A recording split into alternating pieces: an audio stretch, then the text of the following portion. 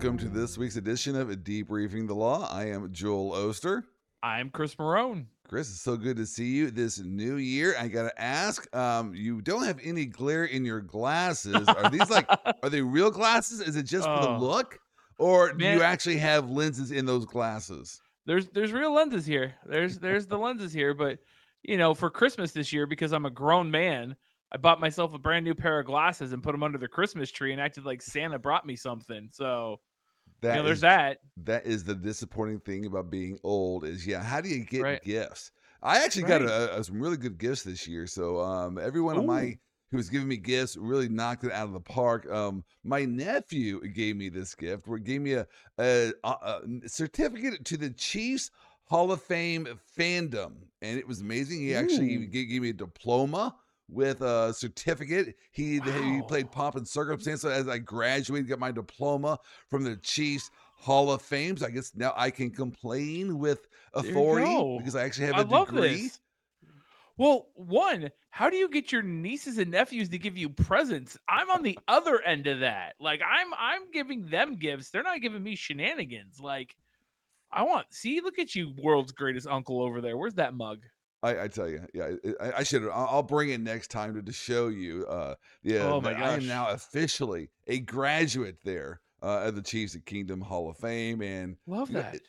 I'll have my law degree, and I'll Right. have my Chiefs fandom degree, and so I I don't know which one is actually more important.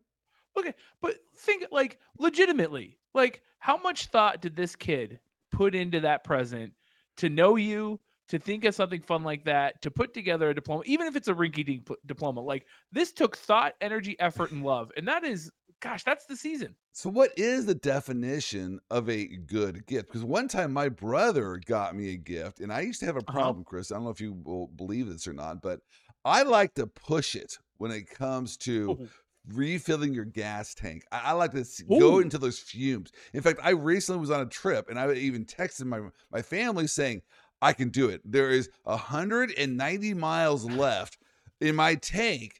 And the Bucky's is 230 miles away. So that's 50 miles on empty. I think I can make it. you could do it. Chris, I would have made it, but for the fact that there was a road construction, I was shut down on the highway for like Oh, an hour or 30 minutes. I decided to go. I put 1 gallon of gas in my tank to make it. So it's like a NASCAR race. I put a splash of gas in so I can make it to Bucky's and refill because I like to push the ankle there, push the button. And so my brother one time gave me a gas can for Christmas because I had run out of gas 5 times within the previous couple of years. And so is that a good gift? It was yes, thoughtful. absolutely. But then again, why would you keep a gallon of gas and a can in your car? You would Like not do that. that just has the makings of like a bad thing. Like, no, There you go, no. Chris. I thought that was a good gift. Now you're telling me, Joel, you never would have used it because Right, you can use it once, but then you're not going right, to put a can of gas in your car that has a smell either. So it's right. really Or only the good for one-time use. right probability of explosion, gas fumes, what have you. Like, who knows when you're going to get rear-ended and the car is going to go up in flames? Like, You're that's just, thinking like a lawyer. gosh, that's just a horrible gift, man. But Approximate here's why cost. it was a good gift. I have not run out of gas since then. Oh, so it's a superstitious gift. It's the lucky charm. There it is. See, Except I'm that guy. yeah. So in my mind now I go, okay, maybe I pushed it too far, but no, I still haven't learned my lesson. Just Why? a couple of weeks ago, but I actually did make it. So, what does make a good gift? Something that's Ooh. very memorable that you think about later on. Surely, it's just not a price tag. No, well, it depends on who you talk to. Some people out there, it's the price tag. I want something that like you thought about. My wife got me I love cereal. I don't know if you know that about Chris Marone. I love cereal. I also love to sleep. So I don't get up early to go. Well, I get up early, but I'm usually on the go. Like I push it all the way to the Right. limit to where I'm running out of the house. So she bought me a cup that it's one big cup and then a smaller cup in the middle, and you put the milk in the big cup and you put the cereal in the smaller cup, and when you Nice. drink it, it releases cereal and milk at the same time, so you don't need a spoon to eat your cereal. That's an incredibly thoughtful gift. Like, she knows I love cereal and I can take it on the road when I'm driving into work and stuff. I think that's also another indication of a good gift. If you use it on a regular basis, and so you Absolutely. think about that person on a regular Hmm. basis, both my boys have given me cups. One, a coffee mug, which I left in South Carolina on a recent trip. I'm going to pick Ooh. that up here. It's at the hotel. I'm hoping it's still there. And my Oh. other son got me a nice Chiefs mug. And so whenever I use those, I Hmm. think about, my boys that they gave me that as a present. So I Yep. don't know what makes it. I hope you got some good gifts for Christmas this year or maybe in the years past. I know gag gifts. What are your thoughts on gag gifts? It depends on the person. You and I are probably great with gag gifts. If someone gives, um, this year for my office gift that I gave out autographed pictures of myself to my staff. Okay. Right? As a joke, right? Like you're the best, and like signed autographed pictures of myself and gave them out to the staff.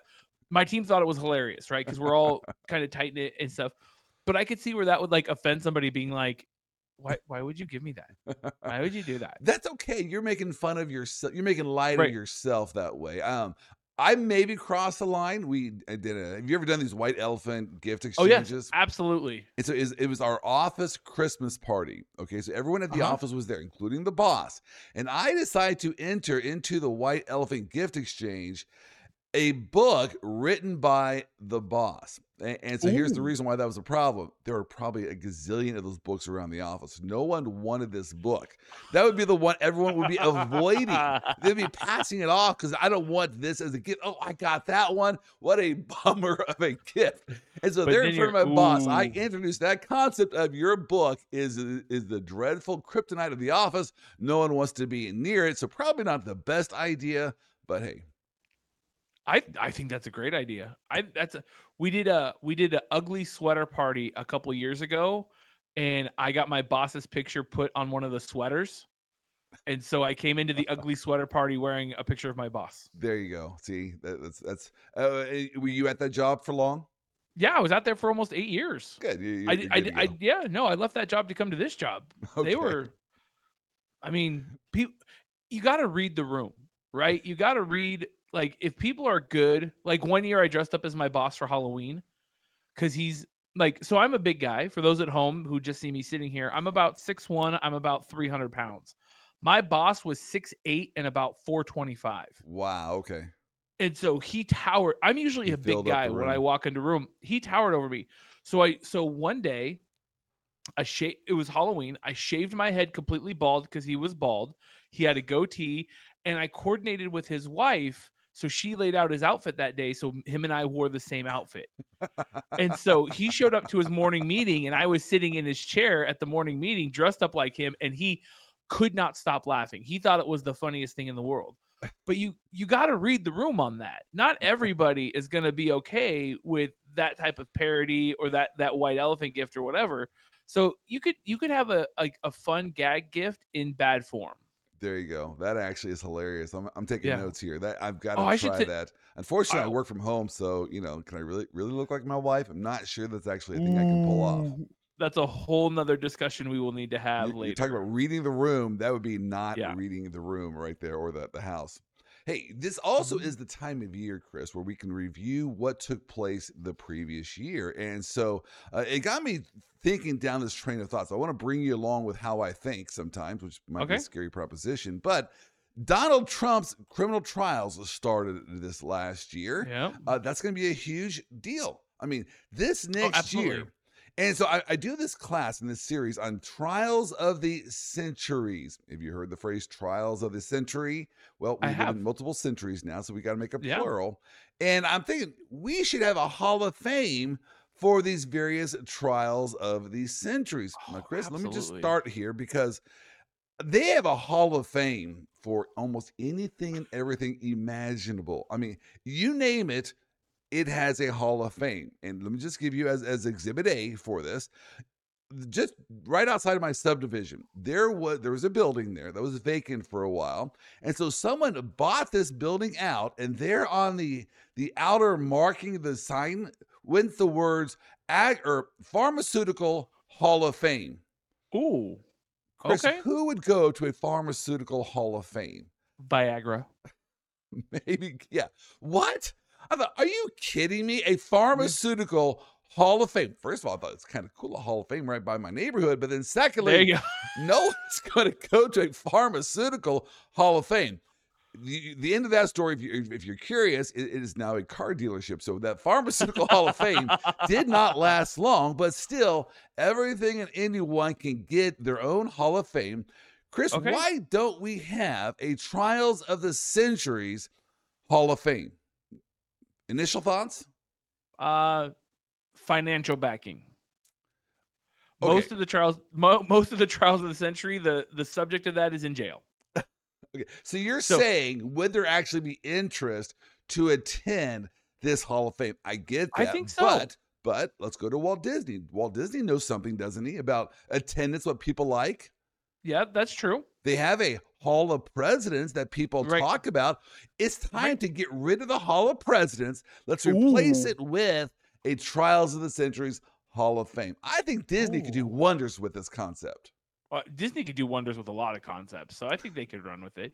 They got the land, they got the manpower, they got the financial backing. Yeah. But it would need to be, I almost think like Trials of the Centuries Hall of Fame is something you do on like an obscure car or road trip across America. Like you see the Noah's Ark in Kentucky and you go to the world's greatest ball of string in like Indiana, and then you hit like Mount Rushmore. And then it's like along historic Route 66. You stop at the Trials of the Centuries Hall of Fame, stuff like that. My first thought was a law school would be an ideal spot for, or a bar association. But then no one's going to actually attend it, right? I mean, that's a logical place, but no one is going to go there. Have you tried to go to a college campus? It's a nightmare. It's not easy for traffic. No one would go there. So scratch that idea. Same with a bar association. They're usually downtown in a city, not going to be really easy to get to. So we need to do some thinking about where this could be located. I went to Ford's Theater there in Washington, D.C., which is on 10th Street, was where obviously Lincoln was assassinated. And there was a huge line to get in there to see it. And then we went across the road, I think called the Piedmont House, where he actually died. Again, a lot of people running through that house to see where Lincoln had died.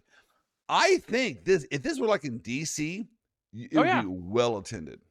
Right, because it could be walkable somewhere in between like the Spy versus Spy Museum and the Museum of like newspaper print. You just throw in the Trials of the Centuries Hall of Fame. It'd be perfect. It'd be right there on Constitution. It'll be great. I'm telling you, this has some legs. And so it got me thinking then secondly, so what would be a criteria for admittance into the Hall of Fame? Like we're going to talk a lot about sports. We do talk about sports. We know, should this person be in the Pro Football Hall of Fame? Well, what should be the criteria? How many passing yards? How many Pro Bowls? How many MVPs? How many Super Bowl titles does this person have?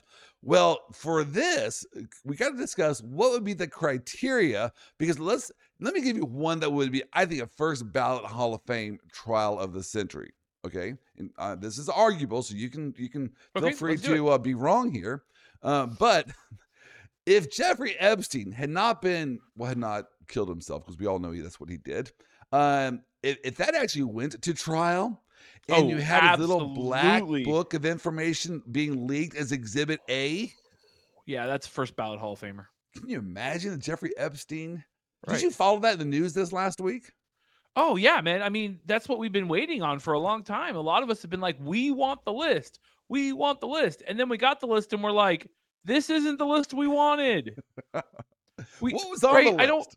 What a big nothing burger. Absolutely. Like, okay, Bill Clinton, Donald Trump, Prince Andrew. All guys that we knew were going to be on the list. Like this wasn't a question. Nobody was like, I don't think Bill Clinton's going to be on that list. He's an upstanding gentleman. No, we knew Clinton, we knew Trump, we knew Prince Andrew. That's a given. The names on the list that really shocked me were Alan Dershowitz, who's a lawyer and he's a Politico, and he represented Jeffrey Epstein in 2006. So it made sense that he's on the list, but still. Hold on. He represented Jeffrey Epstein? 2006, yeah. Okay, so we're going to get to this here in a little bit about how much of a nothing burger this list was, but go on. Yeah. David Copperfield. Now, I know that we have a large demographic of younger listeners, and big shout out to you guys. David Copperfield was a magician. and he was in the 80s and 90s, and he used to make like elephants disappear. He would do optical illusions on like TV shows. Now, kids' TV shows are pre-Netflix. These are shows that appeared on the TV. And we had TV guides. Yeah. Oh, the TV guide. But yeah, David Copperfield was a frequent flyer with the Epstein Airlines, according to the list. And what I found was interesting was David Copperfield, obscure. He did like a 12-year stint in Vegas or something like that, 12, 15-year stint in Vegas.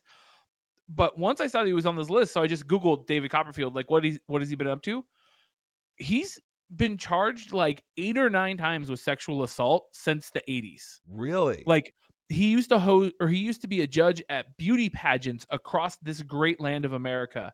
And he got hit with like 4 or 5 sexual assault cases, sexual harassment cases from contestants at this beauty show or contest. So here's the thing about the list then. So there's people whose names are on there who Just in on your it. mind, you're making the connection and saying, okay, that's not a stretch. I saw that one coming. Look Right. at all of the charges. But you're telling me this list really is nothing more than a contact list. Because there were several females on this list, right? Oh, yeah. A bunch of female celebs like Cameron Diaz and Naomi Campbell, Kate Blanchett. So really, this is just like going through yours or my phone, the contact list, Right. and who's on my contact list, and that's the list that was leaked. So the Right. fact that Alan Dershowitz was his lawyer, well, you would expect his name. Was there anything more about this list that said, oh, and these are the people that went to Sex Island? No, because it was just the list. And so a bunch of New York City detectives that investigated Jeffrey Epstein are on the list. Some reporters, all the people like Epstein's limo driver, his butler, like people that you would assume, right? If you're his butler, you're going to be on. Yeah, probably. The one name out of all the names that shocked me the most was Stephen Hawking's. That's on his list. And for those at home, Stephen Hawking's he passed away recently, maybe 2-3 years ago. Incredible scientist, absolutely incredible scientist. But he was also confined to a wheelchair and had no movement below his neck. So now, be careful what you say here. You right, can't even win with this conversation. Right. It's hard because that's not my own implicit bias, right? My own bias. I didn't think that Stephen Hawking would fit the mold of somebody who'd be hanging out with Jeffrey Epstein. Epstein seemed like a person that would use other individuals to raise his social status. So I don't know how Stephen Hawking fit into that. Hawkins is so intelligent. Surely he should have seen the danger right being through associated with someone like Jeffrey Epstein because of his brilliant mind. Yeah, I see that's where you're going with that. So good call. I appreciate that. Yeah. So yeah, this list is if it's all it is someone's contact list. Man, is this going to be juicy for speculation, for rumor? But the reality is, it's nothing. I mean, if you bumped into him at dinner and you said, "Hey, I want to sell you a house," yeah, would you be my real estate agent? He would put your name in his contact list. Now, so luckily, I've never sold a house for him. I don't sell houses, so our names did not appear on that list. But it seems like this list is going to be great for salaciousness. So more to my point, if he had not been offed and he'd actually went to trial. Clearly, Chris, that would have been one of the trials of the centuries. I mean, just the salaciousness of that trial, courtroom TV would have eaten that one up. Well, and he would have been able to explain, right? We just have a list of names, right? Hey, here you go. Here's all the names. I got all these people that were on my island. But you got Epstein going, see, this person liked X, Y, and Z. Yes. This person liked females between the ages of 9 and 11. Like you would be able to get that meat, and that's why they killed him. Was he would dish on a lot of that meat, right? Because Republican, Democrat, Libertarian, whatever, like Bill Clinton, Donald Trump, Al Gore's name was on the list too. Like America could not weather a scandal like that at that level. If it came out that Bill Clinton and Donald Trump had both engaged in pedophilia on Epstein's dime, I don't know where we would go as a country. Let's hope Right. that That they Donald Trump's didn't. poll They numbers would didn't. dip a bit. We know that it would Oh, not dip that much, but it would dip a bit if that came out. you know what? Let's And hope. it it bothered me because before the list was released, everybody knew that Donald Trump was going to be on that list and Bill Clinton was going to be on that list. We knew this. Like it wasn't a mystery. But the absolute punditry of it, where it was, well, we know Bill Clinton's going to be on this list, but if Donald Trump's on this list, it's fake. Or we know Donald Trump's going to be on the list, but if Bill Clinton's on the list, now they're just trying to sensationalize the list. Guys, ladies, gentlemen, theys, thems, all of it. We knew these two were going to be on the list. It does not call it. I am getting very, very annoyed with the idea that we're calling into the legitimacy of something because you don't like the result. That's very typical. It is. And it's getting to the point where there are hundreds of thousands of pictures of Bill Clinton and Donald Trump and Jeffrey Epstein and Ghislaine Maxwell together. I know. It's almost Hundreds of thousands. It's almost as if some idea comes out of DC. It's like, oh, am I for that idea or am I opposed to that idea? Well, who is behind the idea? And they'll answer that question. Not like, Exactly. is the idea good or bad? Tell me who No. supports it so I can know how I should respond Right. to whatever this idea is. So, Man, you see it every day on the Hill. There, who recent? I think it was Rand Paul, and was it AOC? They introduced a joint, one in the Senate and one in the House, about banning stock trading amongst Congress members. And it's like, these are two very politically polar opposite Right. individuals on the spectrum. And they're both like, yeah, if you're an elected official, you shouldn't be able to trade on the stock market because you have access to all sorts of insider information. And people are like, but pundits on both sides, Rand Paul is trying to control the economy. Mr. Free Market Economy is trying to control the economy. And then on the right, they're like, AOC once again trying to limit people's. And I'm like, no, this is a good idea. This is a really good idea. Here's a shocker for everyone out there. Not all of Donald Trump's ideas and not all of AOC's ideas are utterly stupid. The law of averages that both those individuals will accidentally come up with a good idea a time or two. So stop rejecting ideas simply based on who gave them. But it is kind of funny to see some political party today totally oppose an idea as horrendous, as racist, as xenophobic or whatever. Then you realize, someone from your party came up with that idea 8 years ago. And so it's weird how things change. So back to our Trials of the Centuries Hall of Fame, Chris. We need to come up with criteria for a worthy admittance into the Trials of the Centuries Hall of Fame. So I'm going to throw out a couple ideas to get you thinking along these lines. And we'll have to come back to this concept later because maybe you need to hear some of these nominees, if you will, first before you come up with some ideas. But first of all, my first criteria, and by the way, these are not going to be ironclad must-haves. It's just like in the NFL. It's like, you have 2 MVPs, sure, but that's just a thought. If you had 2 MVPs, you're going to be in there. If someone has 1 MVP but 5 Super Bowls, then that you're going to weigh them and compare them. But what my favorite example of this is? What is in baseball, and I'm a baseball guy. You know this. Nolan Ryan is a Hall of Fame pitcher. I think everybody can agree Nolan Ryan's a Hall of Fame pitcher, and that Roger Clemens is also a Hall of Fame pitcher. Yes. Nolan Ryan, and if you objectively look at it, if you say a Cy Young Award, which is the greatest pitching award you can get, that means you're the number 1 pitcher in the league, should option you to get into the Hall of Fame. That should be a criteria, right? You have to win a Cy Young to get into the Hall of Fame. Nolan Ryan has 0 Cy Young Awards. That is fascinating. 0. Right? He has 7 no-nos. So for those at home, a no-no is a no-hitter, no man on base, the whole 9 yards. He has 7 no-no games in his career.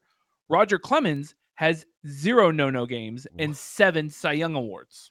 That is a great example of So you got to have subjective criteria when you're looking at what the Hall of Fame should induct as a member. Right. A great example there. I did not realize that Roger Clemens had a 0. Now he did have a perfect game though, I believe. No, he didn't. That was the 20 strikeout game I'm thinking of. You're right. He had a 20 strikeout. He has never thrown a no-no. He's never thrown a perfect game. Not once. There you go. Nolan Ryan has thrown 7 on 3 different teams. Okay, so very, very good illustration. So my Yeah, first I'm here for criteria this. is going to be it involved celebrities. So big time celebrities. Ooh. If a trial involves, let's just say, Captain Jack Sparrow and Okay. Mira, right? Okay. I'm That's down. going to Battle be of the Seas. it's a criteria. The public's going to pay attention to it. It's going to Right. be possibly a nominee for a Trial of the Century Hall of Fame.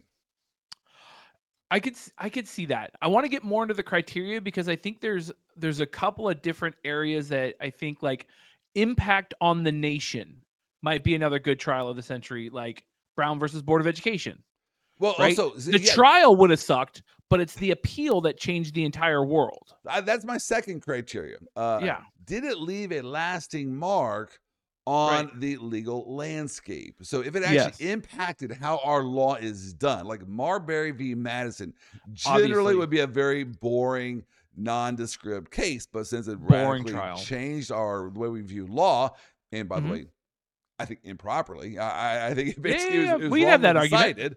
But Yeah. that being said, there's no doubt it did leave a lasting mark on our legal landscape, and so that's also going to be that'll be our second criteria. Yeah, yeah, yeah. Well, because the trial didn't do anything. The trial is kind of in like non sequitur, right? Like, I mean, Marbury versus Madison, Brown versus Board of Education, Plessy v. Ferguson, or Miranda versus Arizona. None of these trials per se are worth even reading the transcripts on. It's the lasting effect at the Supreme Court level that really, really had an effect on the nation. Whereas, like the OJ trial or the Depp Heard trial or Murdoch, right, or even some of this Donald Trump stuff that we're gonna have coming up, that trial is going to be very interesting, and the appeal is going to be very boring. A lot of the trials were boring, but the appeal is going to be insane. Fascinating. That is a really good insight. And so that leads me to a brand new criteria, which I had not considered before, but you just Ooh, brought it up, which is did it involve real drama? I mean, right, it was a courtroom drama where everyone was following it and paying right. attention to it, which actually does lead me into now it would be my third or fourth criteria. I'm already kind of Mm-hmm. lost track here. But was it closely watched at the time? Yeah, Did it capture the public's attention in real time? Because, like, I'm thinking of the Charles Lindbergh trial or the O.J. right. Simpson trial. Mm-hmm. These are trials that it just captured the public's attention in the entire nation. It was in the headlines every day. Right. The nation was following it, and so that would be my now fourth criteria. So we have: did it involve big time players and celebrities? Did it leave a lasting mark on the legal Right. landscape? Did it capture the public's attention in real time? And did it involve some kind of unique courtroom drama? Right. Well, and I think publicity of it changes over time, right? The trial of Jesus, let's say the first big trial, right? The trial of Jesus, since we just came Right. out of Christmas. I mean, that was pretty centered around a select group of people. Not widely known, probably not worldwide headlines because we didn't have worldwide headlines back then, but still a trial. Or if you look at like like the Nuremberg trials, right? Right. Whereas that's going to be, that's going to be a huge public worldwide phenomenon, the Nuremberg trials, because of what the center point was. But like the Scopes monkey trial, I don't know if that may be a trial of the century because it took on so many ideals, but it really wasn't like it wasn't at the time, it wasn't very like popular. Like it wasn't this big courtroom drama that Inherit the Wind made it out to be. No, but So it's on my list of possible nominees. And the oh, reason why I possible for like the sure. Scopes monkey trial is because it was the first trial that was ever broadcasted. And so Yeah. WGN came in and there was all telegrams laid out. You had two big heavyweights of the day. You had Clarence Darrow, who was the Johnny Cochran of his day, going Man, up yeah. against William Jennings Bryan, who was a Bryant. three-time Democratic nominee to the presidency of the United States. You might be thinking, I don't really remember a President William Jennings Bryan because he was a three-time loser for the Yeah. presidency of the United States. Why the Democrats kept appointing him, I don't know. It's also interesting. If you want to study, Hillary Clinton. if you All want I'm to, saying, man. if you want to study political parties, it is interesting. William Jennings Bryan today, it sure sounds like he would have been a Republican just based upon Absolutely. the different ideas that he had. He was a back then. preacher. Yeah, he was a very fundamentalist Christian. Like he believed that Bible should be taught in. That was part of the Scopes monkey trial, right? Was the teaching of evolution versus the teaching of creationism, and he argued that creationism is a perfect science. No, that's one of the misconceptions of William Jennings Bryan. He argued that push teaching that button. he argued that teaching science, teaching technology absent moral values is very problematic in our world. And so his closing argument, which he was never allowed to give, he then wrote down and got it printed during that last week right after the trial. He went down to Georgia to get this closing argument copied. It basically talked about how, look, what has science gotten us? Science has taught, it used to be that man was content with slaughtering our fellow man on one level playing field. But now science has taught us to go way down deep from the seas and shoot up from the seas, to go up into the sky and shoot down from above to kill people from all different angles. So isn't science a great thing? Because no, you got to teach science in connection with morality. That was his main point, but I digress. He was not allowed to give that closing argument because the judge. This button. I love hitting that button. That's right. No, and you're absolutely right. It was the discussion of morality and who gets to choose what morality is. And at a time, Scopes monkey trial, morality was based around local churches and preachers. It wasn't that we need to teach Christianity in science classrooms.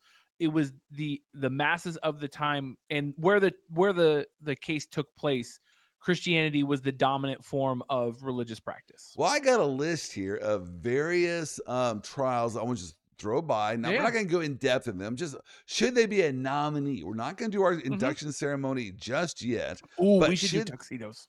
Yeah. Full on. Green jackets or something. That's actually not a bad idea, to tell you the truth. We might do that.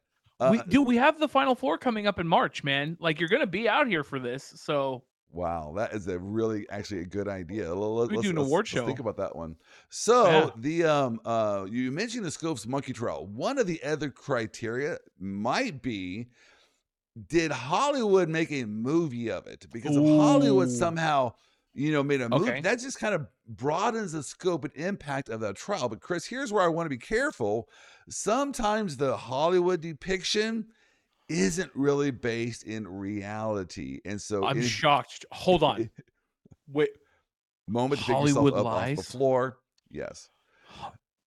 So here with the Scopes monkey trial, if you saw Inherit the Wind, it's basically almost nothing like what actually happened in real life. So if you watch the movie, they actually had John T. Scopes in jail the entire time. He was arrested, handcuffed, thrown in jail during the entire pendency of this trial.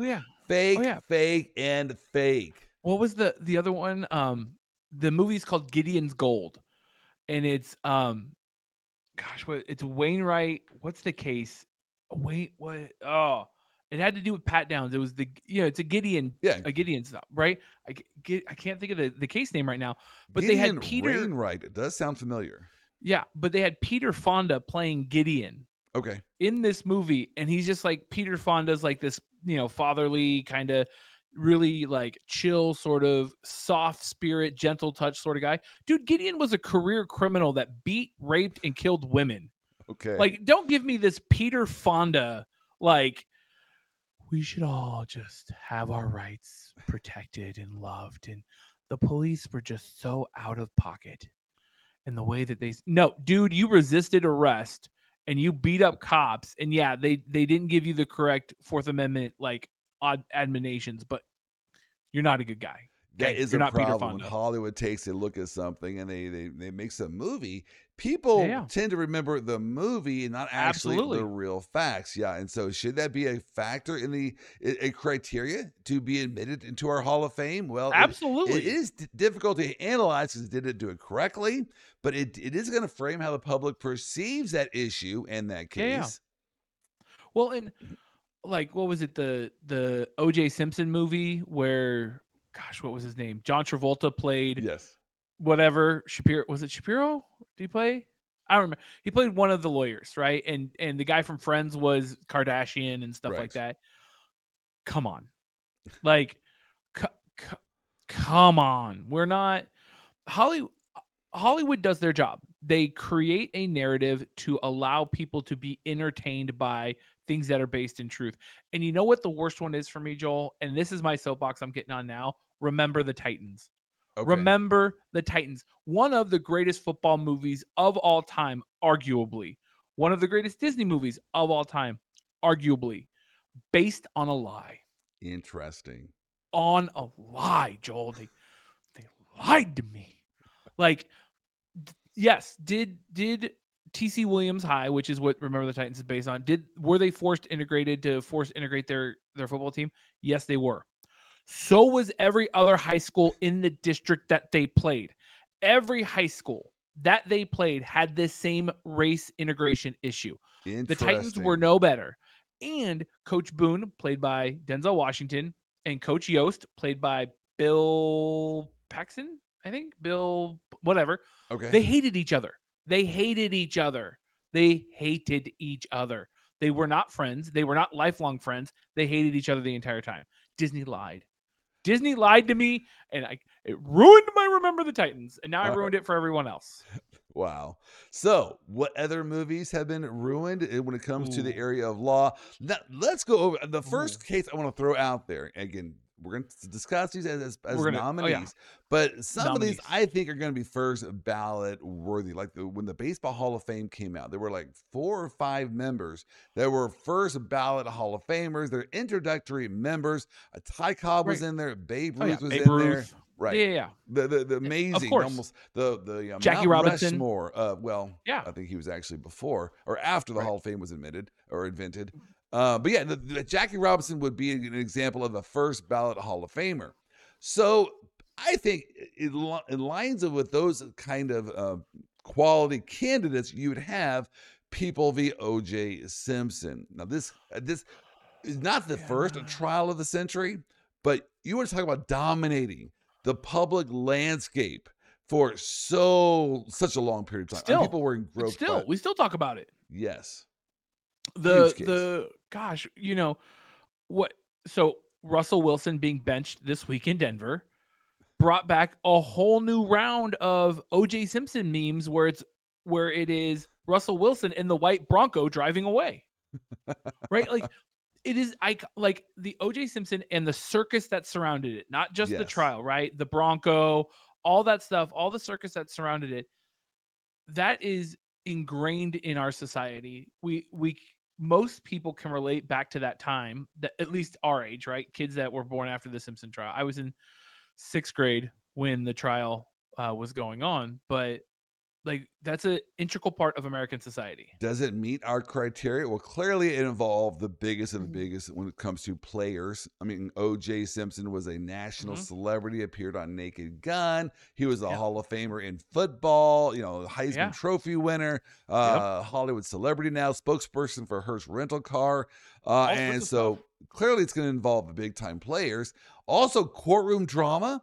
Can you get better than have them try on the glove and see if it fits? Oh my gosh. Great. Man, it was drama. such a circus. Such a circus. That moment is still talked about today as being legendary in the courtroom. So it had courtroom drama. It clearly was talked about. Did it leave a lasting mark on the legal landscape? Well, Chris, I'm going to suggest it did because of the use of DNA evidence. This is kind of the pivotal time where DNA evidence was going to be used in the courtroom to convict people. And there were some mistakes that the prosecution made in how it collected the DNA, and that was exposed. And today, Chris, we have come so far with DNA evidence, it's kind of hard for us to even understand trials pre-DNA, because in your mind, you're just saying, well, was the DNA show? So now we accept it as standard. Before this case, we didn't necessarily do so. So I think this case left a lasting mark on our legal landscape. Absolutely. I think, well, for a lot of reasons too, right? Trial strategy, showmanship. Johnny Cochran played that courtroom like nobody's business. So I think it showed a lot of people the power of the argument, and a lot of people who may not have seen it before, but the power of showmanship and the argument in litigation. And so you see like an uptick in these wannabe celebrity litigators that are going for the grandeur because of Johnny Cochran's success So Yes. it had I think it had a lasting impact on the litigation bar. I think it had a lasting impact on DNA prosecutorial evidence. I think it also really brought prosecutors back to this idea that they could be beat, and they could take a huge L. I mean, if you look at the evidence that was levied against O.J. Simpson, if it had not been a spectacle, he would have gone to jail for life. I agree. But because it became a spectacle and it became a show and it became and then all the other factors laid into it, O.J. Simpson, guilty or not, I don't want to litigate on whether or not he was guilty or not, but the evidence pointed towards guilt, because I've seen guys convicted for a lot more on a lot less. Right. And so I think the same pops off for a couple other large cases I don't know if we're going to get to, but the showmanship of it really, really, I think, turned the tides on a pretty standard to weak case. I read an account by F. Lee Bailey where he described the Ooh, decision to have OJ try on the glove. And that was a very unique situation because the defense really wanted OJ to try on the glove because Right. Ben Shapiro had stayed around the courtroom one day after lunch, and he was just in the courtroom by himself, and there was the glove sitting at the table. So he goes over Chain to of the evidence, glove whatever. and he tries on the glove, and Robert Shapiro realized I was like, whoops. Ben Shapiro he wasn't even alive back then, probably. I don't know. I don't know. But Robert Shapiro could not even put his hand in that glove, and he realized, if I am struggling, OJ's hand is much bigger than mine, and so they made that decision. We want OJ to try on the glove. How do we do it? If we do it, it's going to look like a stunt. We have to go to the prosecution into doing it to have the maximum effect. Did. So OJ was coached on what to do. You can see his acting skills come out when he tried on the glove. Absolutely. In fact, if you watch that video closely, which I play for my class, just look at OJ's face and his mouth. He is doing his best to hold back his smirk because he knows this is the moment and he is killing it. And so people of the OJ Simpson probably going to be a first ballot member here to the Trials of the Centuries Hall of Fame. What about the Lincoln conspiracy trials? I think it's a lesser known trial because I don't know if people realize what the Lincoln conspiracy trials. I mean, one, what a farce they were. Yes. Right? What an absolute witch hunt. They were trying to convict anybody and everybody they could that could somehow be connected to the murder of the president. And I get it, right? This is presidential assassination. It end of the Civil War. There's a lot of strife going on. Seeks a parabellum, like the whole 9 yards. But man, was this Chris, it one was of bad. the It was like bad. Absolute suspension of all things that we consider sacred under the Constitution for our rights. So much so that when John Wilkes Booth was captured and killed there at the Garrett farmhouse, he had on his possession a diary that he kept detailed because he wrote down everything that he did, who he talked to. The entire conspiracy was laid out, I am sure, in this diary. Chris, it was never turned over to the other side. No. Brady violations. I mean, all day long. Yeah. This would be great evidence as to who he talked to when he talked to them. But yeah, the Lincoln conspiracy trials were about this conspiracy to assassinate not the president of the United States, the entire heads of the government of the Union Army. You had the president, the vice president, the secretary of state, and then even Ulysses S. Grant as well. They had plans to assassinate all of these individuals. All of them failed, except for the John Wilkes Booth. He's the only one fully committed to it. Also, Chris, this wasn't the only conspiracy. About a month before this, there was a detailed conspiracy to kidnap the president when he was en route. And there's even some suggestion that the Confederate Army lined up there on the path between D.C. and Richmond to facilitate. So now was, Jefferson Davis behind this conspiracy to kidnap the president? The thought was, if we kidnap the president, maybe we can trade him in. So were some people in favor of that first conspiracy to kidnap and not necessarily what John Wilkes Booth actually ended up doing with assassinating the president? All fascinating issues here with this conspiracy trial. And I think there was probably like 8 or 9 other conspiracies, right? 3 people trying to do an illegal act as a conspiracy. How many people wanted to kill Abraham Lincoln? A ton, right? North and Southerners, right? Yes. People did not like Abraham Lincoln at the time. He made some pretty tough decisions that, in retrospect, we think were great for the nation. But at the time, he wasn't very popular. So there's thousands of conspiracies out there. And to give you an idea of how roughshod this trial was over civil rights, this was a military trial that was done right after the Civil War. I mean, I think 4 members were all hung for their involvement. And the core group of conspirators should have included John Surratt. By all indications, John Surratt, who was the son of Mary Surratt, was involved in all of these meetings. Absolutely. That's why they met at Mary Surratt's tavern there in or boarding house there in D.C. Yeah. John Surratt fled. He went off to Canada. He became the first person in recorded history to say, if the so-and-so is elected president, I am moving to Canada, and actually honored that request, that threat. Good for him. So he flees. He's actually caught 2 years later. I kid you not, Chris. This is how amazing the story is. He got hired to be the security detail for the Pope. He was the Pope's security. He's like, they probably did not ask during the interview, so what other heads of state have you tried to assassinate or take out? What? How do you background check that? I know. Like, how do you polygraph that? Right. So in an interview, he actually was arrested a few years later. He was tried. It was a civilian trial. So John Surratt was one of the key, outside of John Wilkes Booth, probably the most involved person in this conspiracy. Mm-hmm. Not convicted. Hung jury, walked a free man.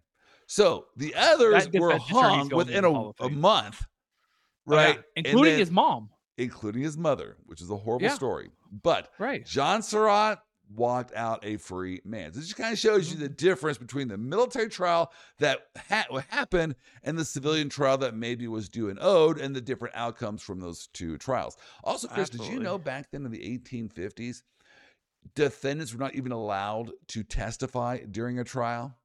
Huh. I did not realize that until I started digging into these cases. The thought was that you can't perjure yourself on the stand, and a defendant is going to lie. Why wouldn't the defendant lie? He's going to say, try to save his hide. So defendants, that is so different than today. Today, that right to testify at your own trial is so fundamental that not even the lawyer can make that decision. Each defendant gets to make that call. Back in the 1850s, you couldn't take the stand at all. So none of these defendants were allowed to testify on their own behalf. That's, genius. Like, could we not? That would have saved me a lot of headaches back in the day. All right.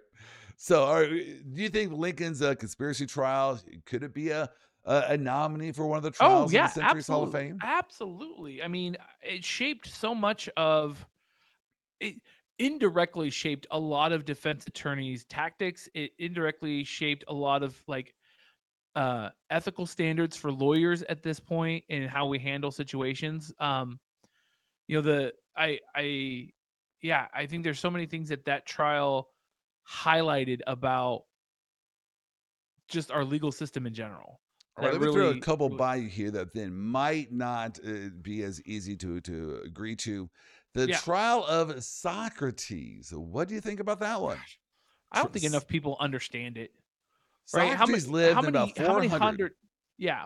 How many hundreds of years ago was that? People aren't going to be like, people don't even know how to say Socrates, okay? 400 BC. So if we are in, what is this, 2024 now? So that'd be 2,400 years ago. Yeah. When this trial took place. Now, this trial is interesting because for several different reasons. So he was put on trial for impiety and also corrupting the minds of the youth. So in today's day and age, it's like, being a Kardashian, you're corrupting the minds of the youth. Obscenity charges, maybe that might be a corollary to today. Somehow you're corrupting we tend to protect the youth, and he was corrupting the minds of the youth. And then also that he was not respecting the gods of the state. So an impiety charge and also corrupting the minds of the youth charge. Because here's a fascinating thing about that trial. There were 500 jurors. Can you imagine a trial to 500 jurors?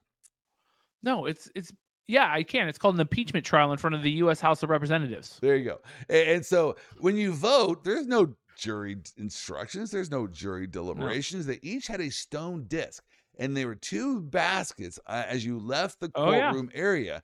And when you walked past that courtroom area, you would drop your stone disc in whichever basket you were voting on. And so after this trial of the 500 jurors, 280 found him guilty. All right. And then that meant 220 found that he was not guilty. Okay, so that meant guilty. It was a conviction back then. It was a simple majority. It then went to the sentencing phase, which should be the appropriate punishment. And there were two offers on the table. One offer was death, and the other offer was, so that's how they did trials back then. There was a pendulum arbitration trial. One side proposed their punishment, and the other side proposed their punishment. It wasn't a meet in the middle kind of thing. They just voted one or the other. So the incentive there was, hey, if the prosecution is going to say we want death, then maybe Socrates would come back with a reasonable counter.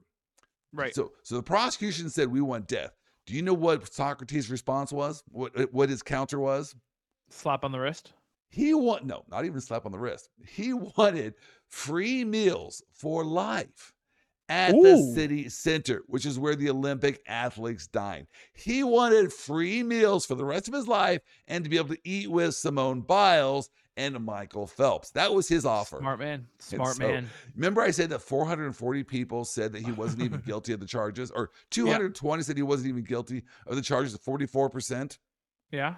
Okay, that number changed quite a bit. And now when it came to what is the appropriate punishment, 380 said death, only 120. So 100 people said he's not even guilty, but fry him. But let's kill him anyways. Let's kill him anyways. Let's do it. So what do you think? The trial of Socrates, it involved big-time players. But it didn't have any lasting effect. Like, what did we learn from the trial of Socrates? That you get enough people together and they want to burn people at stake. Like, I think it left a huge mark on our legal landscape. And so you need to come to my cruise next year if you want to get the full details of it. That's true.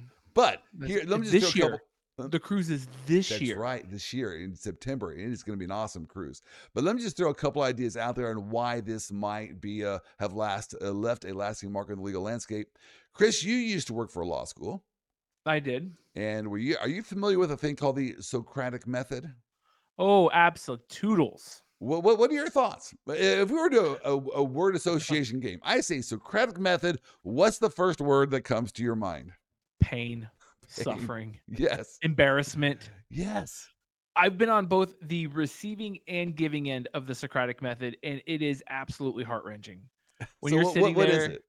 So it's when you randomly get picked on in a class. So it's notorious in law schools. I think they do it a lot of other places, but it's worse in law schools, I think, where the professor gets up there and says, let's talk about the Fourth Amendment. Joel, please tell me what the exact wording of the Fourth Amendment is. Go.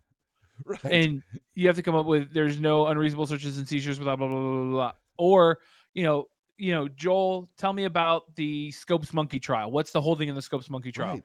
And you have to be prepared as a law student to answer those questions. And some of this stuff is like high grade stuff. One of the ones I remember, I was in property my first year, and the professor comes marching on in there, and he gets to his thing and he goes, Miss Weilbacher, tell me the rule of capture. It's like day 3 of law school. We're like, the rule of and we're trying to go through the cases, and the rule of capture is if it's on your land and you capture it, it's your property. There you go. But we didn't know that. And so you're like sweating, and you're like, what the is the rule of capture? Like, I don't see. And so we're like trying to look in the appendices real quick. We're Googling it real quick, all this stuff. But you have to defend a legal position on your feet in front of everyone else. And it is the thing of pain and torture and PTSD in law school. Well, do you know where the Socratic method came from? I'm going to go with Socrates. There you go. Socrates. So I think at least that alone gives it first ballot potential. But then I also think at a deeper level, the trial of Socrates really was about the Peloponnesian War. They wanted to stop the Peloponnesian War, and they were afraid that Socrates and his teaching was one of the reasons that led to the Peloponnesian War. In fact, a lot of his students became generals and leaders of the opposition side here, so they wanted to stop it. What was the Peloponnesian War all that was about? My question. This idea The conflict between Sparta and Athens was the subject of the Peloponnesian War. And what Okay. was the conflict between Sparta and Athens? Athens believed in pure democracy. Sparta believed in no, we should be ruled by an oligarchy. They also called them philosopher kings. So the idea is that sometimes the masses, the people, get it wrong because idiots go out and vote. We've talked about that before. We'll talk about it again. But sometimes Forever. democracy gets it wrong, and people who know better should make the best decisions for the betterment of all. That tension, Chris, I am going to suggest became a subject of a war in the Peloponnesian War. It still plagues our legal system today. At the Supreme Court level, you see this thought of, well, the people voted. This is the law they voted on. It should be the law because 51% said so, as compared to 49% that thought it was the devil's idea. And so, should pure democracy rule the day? Or should you have philosopher kings? Should you have a buffer there of philosopher kings who know better? I think in our law, you see both things play out depending upon the situation. Often. Very much. Well, I mean, harken back to Brown versus Board of Education, right? Yes. The masses at the time voted and agreed to segregated schools, different for based on racial ideals. And the Supreme Court under Earl Warren said no. And at a very rough time in the country's history, the Supreme Court unanimously decided that schools should be integrated. Right. I love it when you Without a say, plan. when people say, oh, it's one. One is the right way. It's like, that's not how it works. Throughout history, No. it's an ebb and flow. And sometimes you see Right. pure democracy win out. And sometimes you see, no, pure democracy has now gone off course here. Right. We need to set this back on course. And that's where you like to have a small group of people who could make that kind of decision. I'm just saying, as a historical person with a history degree, which is the most worthless degree a person can get, that you see Fair. both in play. Yeah, absolutely. We see it in play all the time. How it's the first of the year. Go to your state's website. See how many laws were enacted on the first of the year. Right? It happens. How many were done by ballot initiative? How many are done by your legislative body? It's the same thing. Like we see pure democracy and we see the philosopher kings play out all the time. So that might be, but there might be some debate as to whether or not the Scopes trial, or the Socrates trial should be one of our trials of the Centuries Hall of Fame members. We're running out of time here. Let me just throw out some of the other ones that are out there. You got Leopold and Loeb. That would capture the public's attention. A gruesome, murder trial. You have the trial of Jesus, the trial of Galileo, and religious blasphemy charges, being leveled against people. You got the trial of Bruno Richard Hauptmann, who kidnapped and murdered possibly Charles Lindbergh Jr., the baby. Lindbergh baby, which is a fascinating trial because when I dug into that trial, I realized that, wow, did we ever get that one wrong? And I don't think we saw this one coming as to who probably was behind the kidnapping and murder of Charles Lindbergh Jr. You have People v. Sam Shepard. You might not be familiar with that trial, but that trial did lead to The Fugitive, the movie and the TV series. It ended up at the U.S. Supreme Court. The Nuremberg trial you mentioned, talking about world leaders being put on trial and given the death sentence. So I don't know, Chris, you've had time now to think about this Trials of the Centuries Hall of Fame. Do you think there's something here? It'd be fun. It could be a fun CLE. It could be a fun series. It could be a fun lot of things. I mean, so much of our cultural phenomenon is based in these trials that no one understands. Yes. Right. And I think one of the things nowadays you see is what's a right to privacy. Privacy is not explicitly mentioned in the Constitution anywhere. So there's been a long debate over what privacy is and what isn't. Right. And we're seeing this play out across our country. I think it would be great to look at what the privacy cases are, like this section of the law. What governs privacy, or what is privacy in some of those major cases that people don't know about. It's these cases have determined the course of the world in many, many ways. And oftentimes we end up at the destination, but we don't know how we got here. Well, and so how did we get to the 1964 Civil Rights Act, which to you and me in 2024 seems like, of course everybody is equal under the law. Why would there be a poll tax, or why would there be a different allowance for people who have different ethnic backgrounds or racial backgrounds or sexual orientations or stuff like that? That's asinine. But there was a time in this world where that was totally acceptable. I mean, our founding document said so. So it's fun to see how these trials have really shaped the future of this world.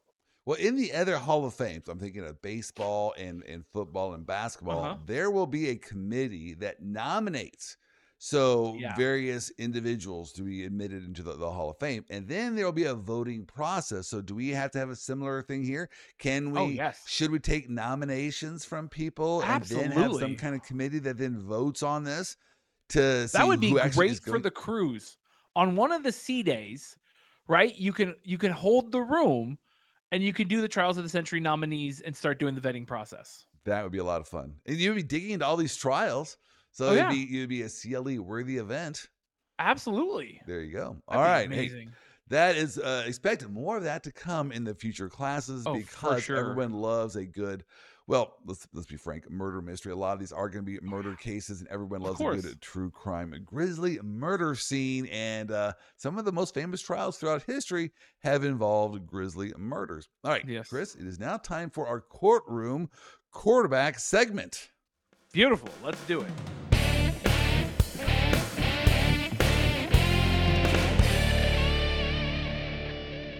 All right, Krista, we have a lot to talk about when it comes to sports. We have been taking some time off for the holidays, and there was a lot going on in the realm of sports. I don't even know where we went to begin because we don't have that much time left and so much to talk about.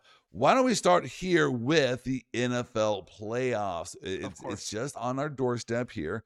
We have 1 week left. I believe Buffalo's playing Miami this week in a great game. It's going to decide who is going to win that division, get the second seed in the playoffs, and then who is going to be the fifth seed wild card team. I don't know where they are, how far they're going to drop, but it's going to be a very significant game. But what do you think as the playoffs are coming? What are the best storylines? Who has the most to gain, or conversely, who has the most to lose as we approach this year's playoffs?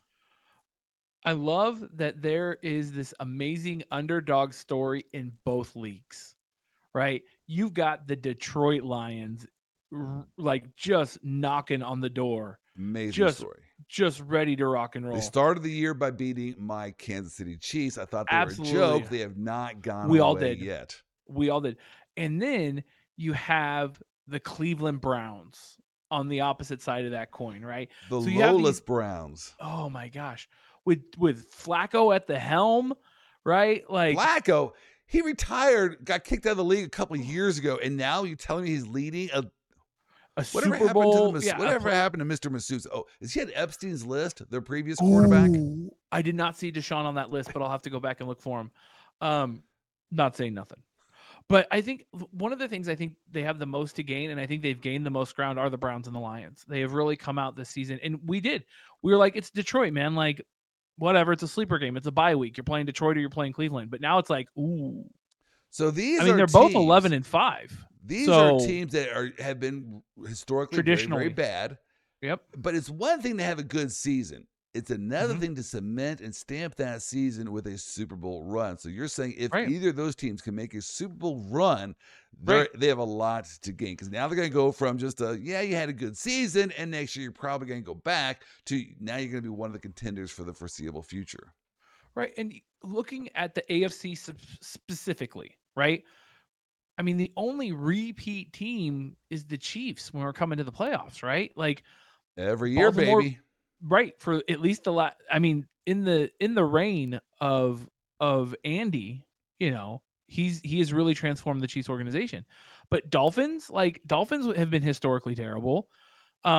Ravens haven't. They've been on and off pretty good under Harbaugh.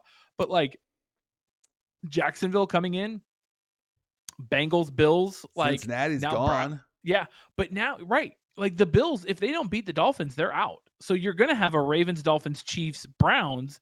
And then two wildcard seats that is looking like Indianapolis and Jacksonville. And I mean, Indy is sitting at right now at 9-7. We haven't given any time to talk about Indy and Gardner Minshew and any of that stuff. Like they've just been hanging out, but they're right there. They're the Tampa Bay Buccaneers of the AFC. Now, you mentioned the Browns as having the most to gain here, and I agree with that. But also, might you say that they're masseuse-loving quarterback Deshaun Watson has the most to Absolutely. lose because he's not Absolutely. playing. He's on the sidelines. They went out and found Joe DeFlacco, Whatever. He hasn't been He was on the relevant for Jets. many He years. was on the Jets. The He was Jets Zach cut him. Wilson's backup. Wow. He was a backup to Zach Wilson. If he leads the team on a Super Bowl run, what does that mean about the expectations for Deshaun Watson? Insane. The $240 million masseuse. Like, come on, man. It's like, why are we paying you this much money when we could, for like maybe $500,000? I don't know what they're paying Flacco because I assume $1 million and he's getting like 800 in bonuses because of what he's doing. So they're getting him for like 1.8. So yeah, really, are you getting what you paid for? I mean, is Deshaun Watson really worth that much money? Look, in Denver, they're cutting their quarterback, their $250 million quarterback. In Cleveland, they picked up Flacco, and he's doing a better job than Deshaun Watson. Maybe people are going to be maybe another big loser here is going to be these high, overly priced quarterbacks. That might be a stretch. I don't think the owners are going to stop paying this much money. But if you see these no-name, lowly paid quarterbacks making Super Bowl runs, Brock Purdy. Chris, here's the reason why that 870,000. 870,000 is what the Niners pay Brock Purdy. Yeah, but not for long, because they're going to have to give him a raise here pretty soon. They are. But here's the reason why what I just said is hogwash. The owners will always pay big time bucks because they want to find the next Patrick Mahomes. And here's what I'm going to tell you. Mark my words. I've said it earlier. I'm going to say it again. This postseason is probably going to be defined by Patrick Mahomes' greatness, because when you get to the playoffs, the great quarterbacks, they rise up, they rise to the challenge, and they make all the difference. That's why you are not going to see the Ravens play in the Super Bowl. Now, maybe they will, because this is a weird year where the Chiefs receivers just seem intent on not catching balls thrown right into their hands. So I get that. This might not be Mahomes' year for that reason, that receivers keep dropping the ball. But that being said, man, you got to knock off the champ before they are out of the game. That's right. And I think it's been proven, right? Mahomes, like Brady, are postseason quarterbacks, right? Exactly. Whereas guys like Aaron Rodgers is not. So let me throw this by you. Who has the most to lose here with this upcoming postseason? Oh, that's Dak Prescott and the Dallas Cowboys, or Jalen Hurd and the Philadelphia Eagles? Oh, Dak Prescott, easily. Dak Prescott. I agree with Why? Dak Prescott has more years in the league. He's had more chances to get to this point, and he has fumbled more chances. And Dak Prescott has fumbled many playoff runs due to his inability to perform under pressure. Jalen's what is this his fourth year, third year? Somewhere yeah, but in there? really his second year as being the main guy. Right. So his first year, his first year run, he got to the Super Bowl. His second year, the Eagles are laying an egg right now because they've lost their last 4 games, but they're still at 11-5. Like they still dominated early on. So that doesn't mean much because they're 11-5 and they're in the number 3 or the number 5 seat, right? Which is weird because essentially everyone else in the NFC running, Niners are 12-4, so we'll put that off. But Cowboys, Lions, and Eagles are 11-5, and that's insane that they're so close to that effect. But I think the Eagles are going to perform in the playoffs like they did last year. But I think I hate the Cowboys. All right, we all know this. I've bet against the Cowboys on many a times, and I've lost that bet. But I don't think Dak is a postseason quarterback. All right, hey, what we have but time he'll get for an one MVP. He will win the MVP, and then will he be a postseason dud? One last thought here before we leave, because the college we haven't even talked about college football yet. CFP, yeah. We love the Rose Bowl was a great classic game because Alabama lost. It's just a great day for the entire nation. Alabama shouldn't even been there in the first place, but unfortunately, the CFP was rewarded because that was the most watched college football game in a long time. I saw the stats. There was like 33 million people tuned into it. It was an amazing show and a great outcome. Who is going to win in the CFP final? You have Michigan and their soon-to-be departed head coach, Jim Harbaugh, versus the Washington Huskies. Who's going to win? Oh, it's going to be Michigan. I think Michigan's just going to dominate.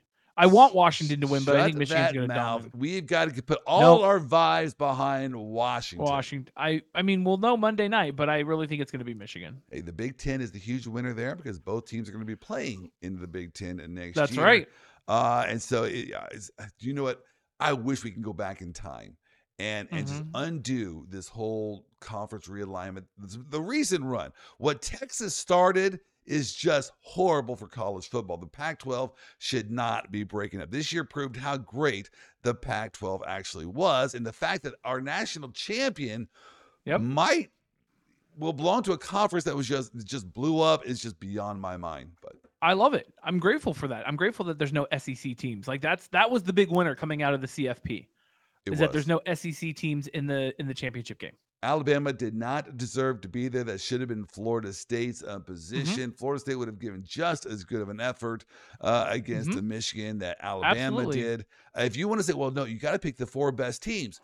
Well, then Georgia should have been there because Georgia was better than Alabama. The only reason why they lost was 4 of their stud players were injured for that game, but they had their 4 stud players. They would have trounced Alabama. So why don't we just forget all the formalities and just put the best team, Georgia, in the finals?